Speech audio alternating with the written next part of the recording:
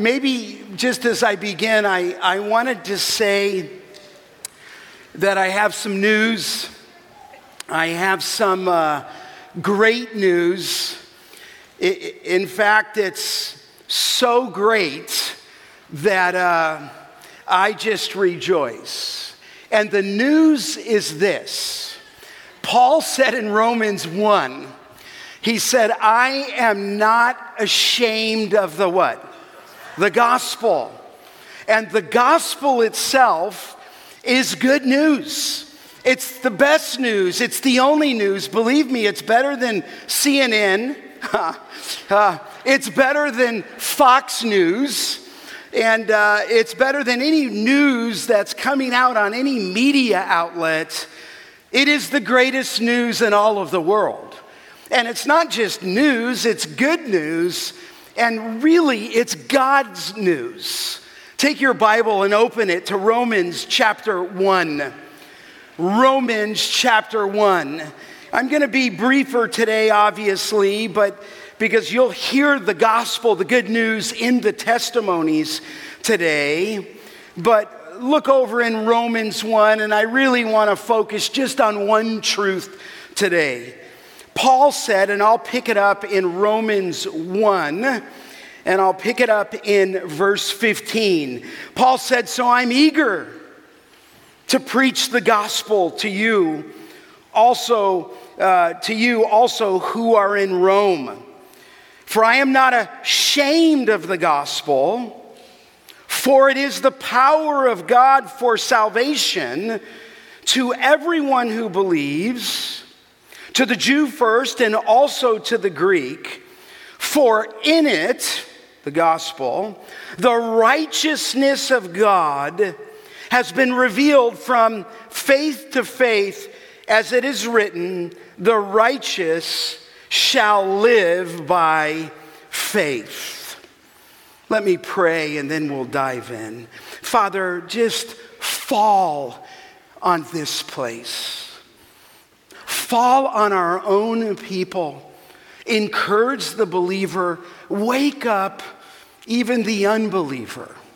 Father, who may think they're a believer, but may it be that they're resting on this news and this news alone. So we're totally dependent upon you. Accomplish your will and work through this short message as well as the wonderful testimonies. And we'll give you praise and thanks in Christ's name. Amen. Paul is not ashamed. And we've been asking, at least in the last couple weeks, why is he not ashamed? And then what you have in Romans 1, 16 through 17 is three marvelous statements that answer why he's not ashamed. I mean, he's so bold that he would be buried under a pile of rocks at one place that he preached the gospel. He got up from under those rocks and went and preached the gospel again. So I think we know that he's not ashamed in many nights and dangers and from rivers and robbers and from all different assortment of trials, but he's not ashamed, he's not deterred, and I don't think we ought to be ashamed either. Now, what the text gives us then in 16 and 17 is three marvelous statements that answer why he's not ashamed of the gospel. The first one is because the gospel is the proclamation of good news. That word gospel is the Greek word, if you must know it, euangelion, and it just is the good news. So he's not ashamed because of the good news of the gospel. The gospel is the good news, it's the best news. Then secondly, not only is it a proclamation of the good news, but the gospel is a demonstration of God's power. He said in 16, for it, the gospel, is the power of God. In this sense, his power is all over, but here it's for salvation. It is the power of God in that good news to take a sinner who is spiritually dead, enslaved to sin, in other words, not finding any victory over it, bound for hell, and God's power is released in the good news of the gospel preached, and it delivers salvation. So Paul says, I'm not ashamed. It's the proclamation of the good news. I'm not ashamed, for in that gospel shared and preached, it is the demonstration of God's power. And I bring you here thirdly, because the gospel is the revelation of God's righteousness. Look again at verse 17. And I don't want to pass over this. And dads, I want to ask you if you understand this. And I'm not saying you don't, but you've got to understand this. And mothers, you have to understand this very phrase. Look at the text. Put your eyes in it in verse 17. For in it, of course, the gospel. You say, why is it the gospel? Well, because he said in verse 15, I'm eager to preach the gospel. He said in verse 16, I'm not ashamed of the gospel. And why? Because in it, verse 17, underline this, it's one of the greatest statements in all of the Bible. I'd probably say maybe the greatest statement in all the Bible, but if I say the greatest statement in all of the Bible 10 times a year, which I probably think every passage is so great, you might think, well, gosh, they're all the greatest, and it would be true. But that statement, cast your eyes on it again, for in it, the gospel, it is the righteousness of God. So here's Paul's flow. Here's his logic. I think you can see it.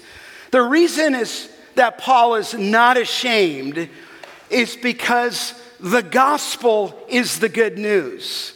The reason that the gospel is the good news is because it's the power of God unto salvation, okay? And the reason that it's the power of God for salvation is because in it, the righteousness of God is revealed. What exactly is the righteousness of God? What is that phrase?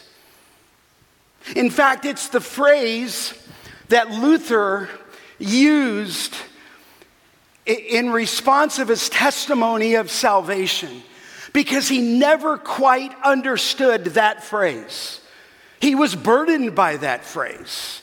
He was in a monastery, he was a monk, and he's climbing stairs, going through penance, saying his prayers, all that, but he couldn't come clear on that statement. He saw that statement as a means of God's justice that was angry with him. That's how he understood the righteousness of God. What is it? Let me just tell you what it is. Righteousness, or the righteousness of God, is, let me just say, it's a divine attribute.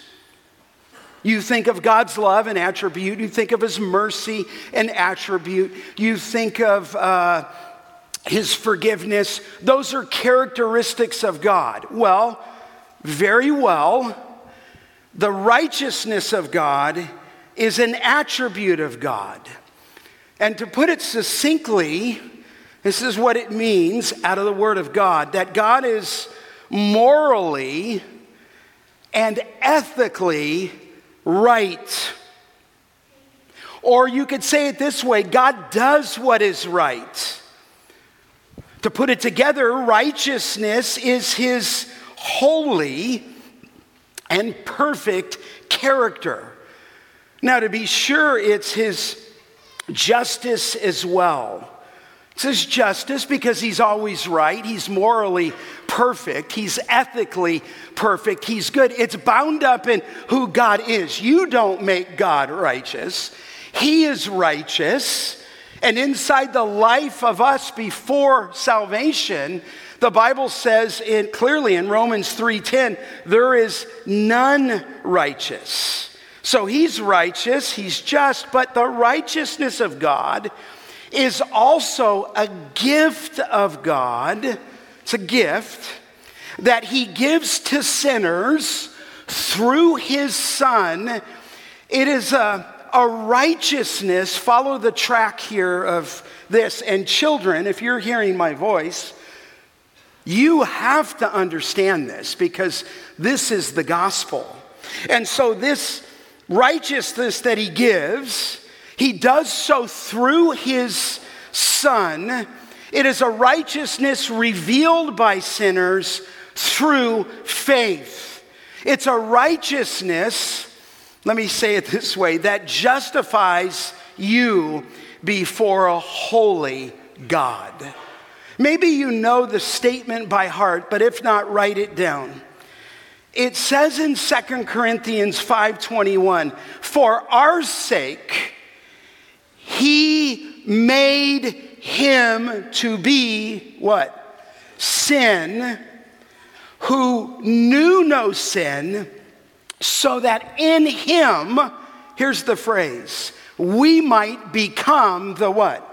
The righteousness of God. It's a wonderful statement. For our sake, if you're a believer here, he made him to be sin, who knew no sin, so that in him, Christ, we might become the righteousness of God. God made, this is good news, Christ to be sin. What do you mean? Well, he made him to be sin.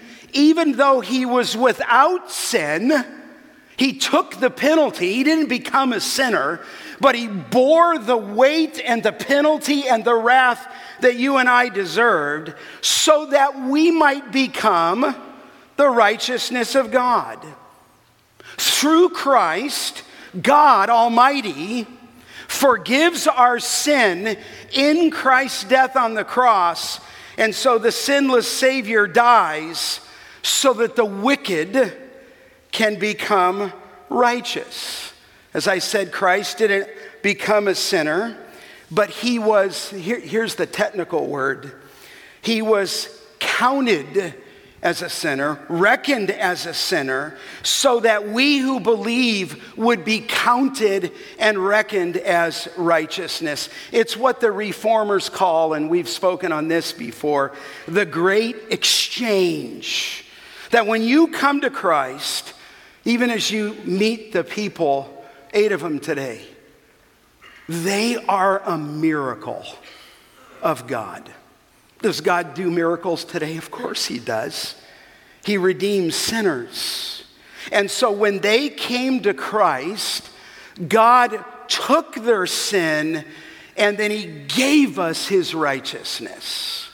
And that's what happened. He removed it by the work of Christ on the cross, and then he added righteousness into our account. But I have a question for you today.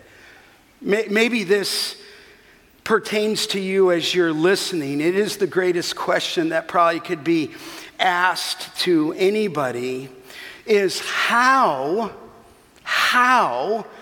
is that righteousness appropriated to you? Children, how does that description where Christ takes my sin and then he gives me the righteousness, not only of God, but of Christ, how does it become yours? I mean, how do you get this? Maybe that's what I'm saying. What is the instrument that God has set up for you, maybe for the sake of a word, to close with Christ? How does anybody become a believer? How do you move from being wicked to righteous? How do you go from a sinner to a saint? How do you go from being dead in sin to being born again? And you know this, beloved, but I'll say it again. You can't buy this good news. You can't, in terms of this righteousness, earn it. Children, by being good, that doesn't give you this great news of the righteousness of God. The righteousness of God doesn't come through attendance. It doesn't come through baptism, even though we'll celebrate that today. It doesn't come through tithing. It doesn't come through community involvement. The righteousness of God can't come to you even by, maybe politically correct, by loving everyone. That doesn't make anybody a believer. You say, well, how then does it become mine? Look at the text. It's crystal clear. Verse 16. It says, it is the power, the gospel of salvation. Here it is. To everyone who, what? Believes. To everyone, could be you today, who cries out in faith to God. In fact, let me just remind you, look back at chapter 3 in verse 22. He's going to speak of this righteousness. You can underline this one. Romans 3:22. It says here, in fact, if you go back to 21, but now the righteousness of God, it's been revealed, it's been manifested, but watch this, apart from the law. In other words, apart from works. Although the law and prophets spoke of it, then he says in 3:22, the righteousness of God through, here it is, faith in Jesus Christ to all who believe. And so he's linking faith and he's linking their belief. Belief, of course, is just simply the verb. Faith is the noun. They're parallel thoughts. It's faith, it's belief. That's the instrument of God. In fact, look at Romans 3:26. He says it was to show, that would be speaking of Christ's death, 3:26, at the present time, so that he, God, might be just and justifier of the one who has what? Faith in Jesus. The instrument bound up in the Word of God, both New Testament all the way back to the Old Testament in Genesis 15:6. Abraham believed God and it was counted unto him as what? Righteousness. It's the same. People were saved in the Old Testament the same way they're saved in the New Testament. They were saved in the Old Testament by trusting in the promises of God and the revealed Messiah. They look forward to that. We're saved by trusting in God and the promises of Jesus Christ and the work of Christ. We look back at the cross. In fact, go over to chapter 4 of Romans. It says the one who does not work, and that's in Romans 4:5, the one who does not work, but believes in him who justifies, that's the idea of being declared righteous. It's who justifies the ungodly. His faith is counted as what? Righteousness. It's enough to say to you that righteousness, if you were looking at the reformers, righteousness is sola what? Fide. It is by faith alone, as it says in Romans, to everyone who believes. Let me be clear here. Human beings are not made righteous on the basis of doing, but on the basis of believing. And maybe I should just stop and say, have you believed? You, not your parents, not your grandparents. You might have a great dad, praise God. You're going to hear in the baptismal waters, some of the families were raised in great homes, and in God's sovereignty, it wasn't until high school or motherhood. But none of us are saved by our doing. We're saved on the basis of believing. God's righteousness, then, is a gift given to us, declaring sinners to be in the right before him by faith in Christ. Maybe another way to say it. The righteousness of God, or being justified, is the declaration of not guilty. Now, it's more than that. But if you're in Christ this morning, you're not guilty because he justified you. He removed your sin. He put into your account the righteousness of God. Let me show you a great text. Look over in the book of Galatians for a moment, will you? This is a masterful statement by the Apostle Paul, and you know a little of his background possibly. But in Galatians chapter 2, look at verse 16. And by the way, you know if I stopped as you're turning there, it's like music to my ears to hear pages being turned. You say, why is that music to your ears? I don't think a lot of people even bring their Bible. Honestly. But I'm glad you bring your Bible because I'm in the Bible and you need to know where I'm going. So thank you for being a blessing to me. Look at Galatians 2:16. Paul says, you know this, he says, that a person, watch this, is not justified, is not made righteous by works of the law. Here it's so clear, but through faith in what? Christ. So that we who have believed in Christ, in order to be made righteous or justified by faith in Christ, not by works of the law, because by works of the law no flesh will be justified. In other words, it's not doing good works. It's Christ. So let me clarify this for the high schoolers, for the adults or grandparents. Faith, then, don't miss this, is the instrument, not the cause of righteousness. Thank you. Okay? It's the instrument. You say, well, Scott, what do you mean by that? It just means that you're not, you know this, you're not saved because of your faith. You're not saved by walking forward. You're not saved in the baptismal waters, okay?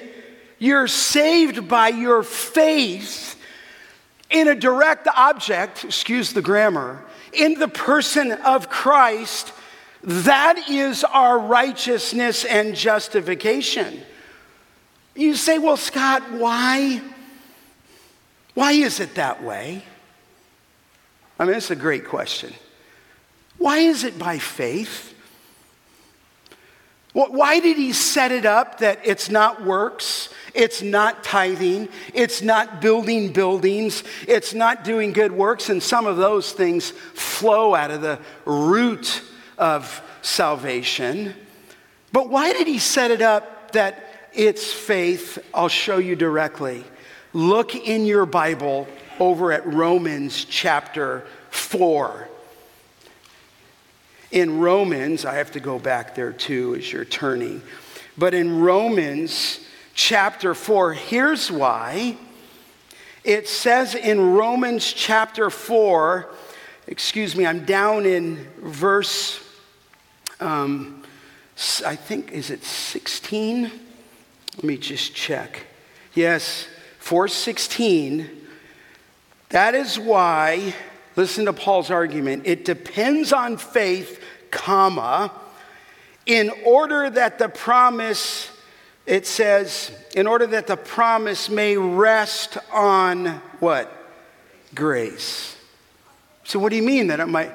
Because when you express faith in Christ, there's none of you in that.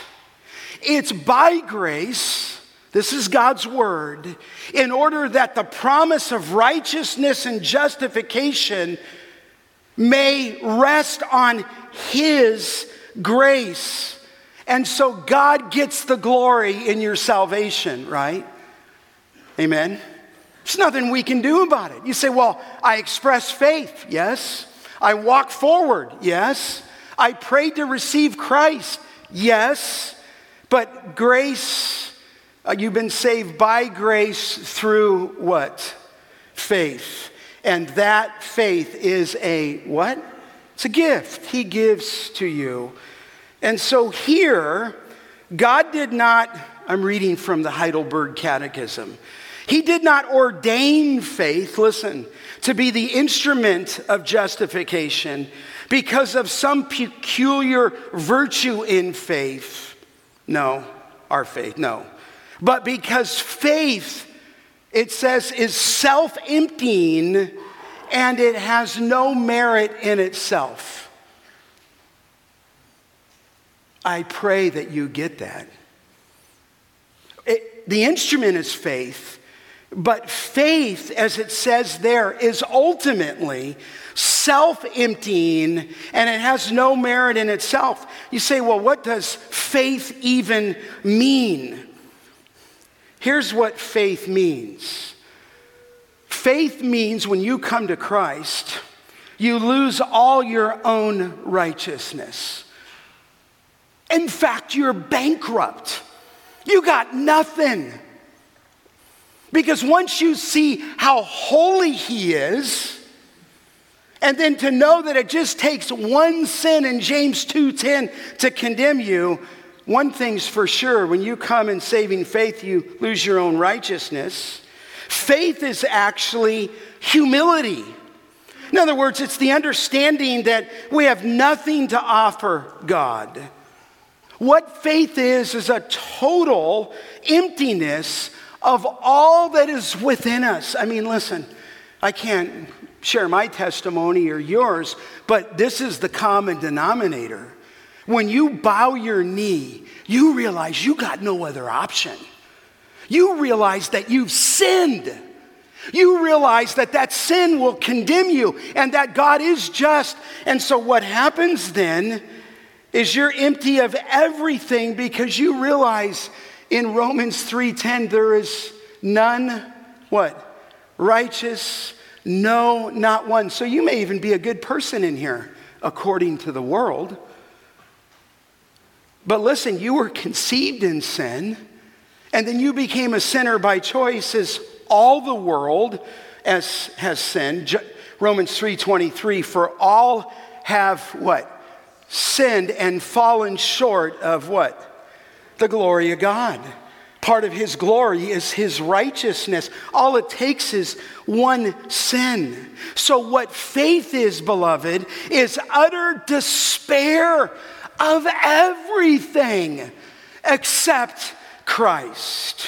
What faith does is make the sinner conscious of his or her desperate condition, your tragic judgment upon him.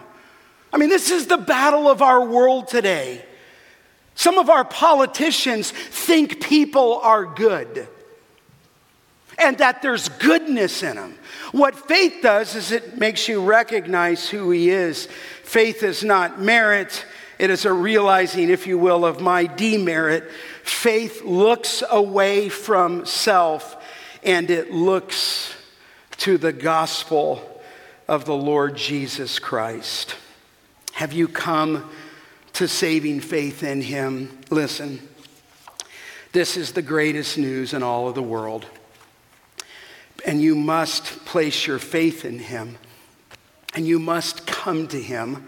If some of you young people are waiting for a more opportune time, like I did, then just realize as you wait for another opportune time, you are presently judged by the holiness of God. And so he's just, he's righteous, but he would bid you to look to the cross, look to the Lord Jesus Christ. Amen.